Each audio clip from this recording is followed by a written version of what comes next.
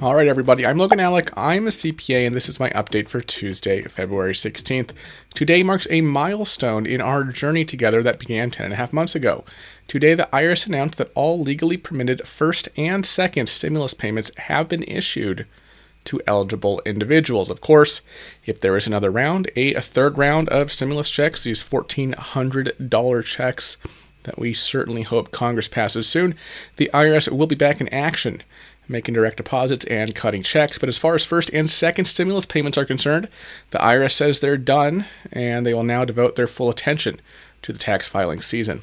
According to the IRS, more than 160 million first stimulus payments were issued to taxpayers across the country, totaling $270 billion. Over 147 million second stimulus payments were issued, totaling over $142 billion. The IRS clarified that some second stimulus payments may still be in the mail, but as far as the IRS is concerned, it has issued all first and second stimulus payments based on information it has on file for eligible individuals. The IRS also said that the Get My Payment tool was last updated on January 29th to reflect the final payments and will not update again for first or second stimulus payments. So at this point, if you have not received one or both stimulus payments yet for which you are eligible, unless you receive it in the mail here in the next week or so, your recourse is to claim whatever you're missing as a recovery rebate credit on your 2020 tax return.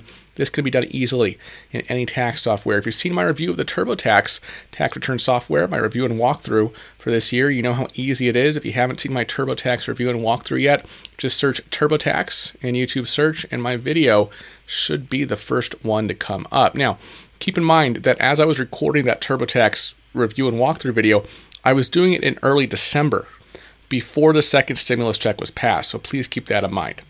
In other news, the Biden administration announced an extension of the foreclosure moratorium and mortgage forbearance program today. Those were both set to expire at the end of March, but now they will be in effect at least through the end of June, apart from another extension.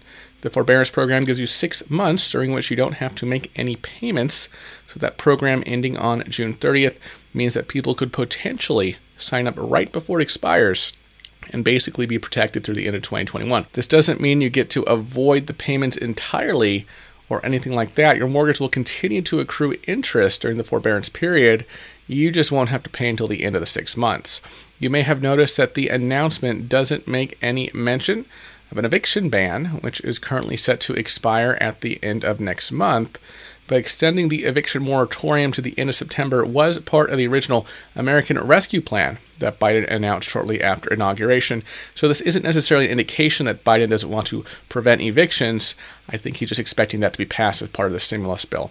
And if that doesn't happen by the end of March for whatever reason, then Biden may extend the eviction ban separately until the relief bill reaches his desk. Now, if you've been following my updates, you know that there have been a lot of minimum wage proposals flying around recently, and Republican Senators Mitt Romney and Tom Cotton announced today that they will be introducing a bill to gradually raise the federal minimum wage following the end of the pandemic. Their plan would couple that increase to a provision that requires companies to ensure that their employees are in compliance with the relevant immigration laws. So they know there's a strong push to raise the minimum wage from the left. This is their chance to get involved in that conversation with a more moderate proposal that increases the minimum wage while addressing another Republican concern on the issue of employee immigration status. Now, they haven't actually introduced this bill yet or any legislation, so their plan is pretty light on specifics. They don't say how high they want the minimum wage to be or how exactly they plan to prevent businesses from hiring workers under the table. But Mitt Romney tweeted that they want to set the minimum wage to automatically increase with inflation once it reaches their target, which would prevent it from falling behind. If the minimum wage doesn't catch up with inflation, that means it has to be raised every time the cost of living increases, and it's obviously easier to set that up in advance rather than passing a new minimum wage bill every time the current one gets outdated. Our $7.25 current federal minimum wage has been in effect since July of 2009, and the Bureau of Labor Statistics says that $7.25 in July 2009 has the same buying power as $8.81 in January 2021. So the minimum wage hasn't even stayed constant over the last 12 years. It has actually dropped almost 20% in buying power.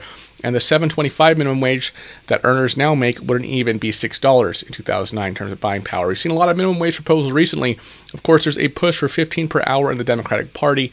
Moderate Democratic Senator Joe Manchin threw out $11 per hour, and now 2 Republican senators are working on their own proposal to gradually increase it following the end of the pandemic. So it's unlikely that Romney and Cotton are going to get this done in a Democrat-controlled government, but this is another sign that there is something of a broad consensus behind the idea that $7.25 is too low, and we need to find a way to bring the minimum wage back up to a reasonable level and potentially tie it to inflation to avoid this problem in the future. Now, I mentioned in yesterday's update that states are struggling with a low supply of vaccines. That's likely to continue over the next several months as they move out from the most vulnerable groups to vaccinating the general population. But Biden Press Secretary Jen Psaki announced today that states will be receiving 13.6 million vaccine doses starting this week, more than a 20% increase over the previous figure of around 11 million. Again, that's 13.6 million doses, not 13.6 million sets of 2 doses, so it's not necessarily as simple as saying that we're going to vaccinate that many people every week. I've highlighted some of the challenges with large-scale distribution in earlier updates, but just because those doses are going out doesn't mean they'll be seamlessly delivered to the right people. So obviously this is good news. We want as many doses going out as possible, but there are still a lot of obstacles when it comes to vaccinating hundreds of millions of people in such a short period of time. Also, now that the impeachment trial is behind us, the Senate will be looking ahead to Biden's cabinet nominees. They've already confirmed 7, but Biden still has 16 empty cabinet positions that require Senate confirmation, including Merrick Garland for Attorney General. Obviously, some of those nominees will be more contentious than others, but with the Senate majority, he shouldn't have too much trouble getting most of his picks through relatively quickly. Of course, Congress is still working on the relief bill. All signs still point to a floor vote in the House next week, and then we'll go back to the Senate for another vote. So that sets the agenda for the next few weeks. Of course, I'll be here every day to let you know what's going on. Thank you so much for watching to the end. I really do appreciate it, and I will see you next time. Bye-bye.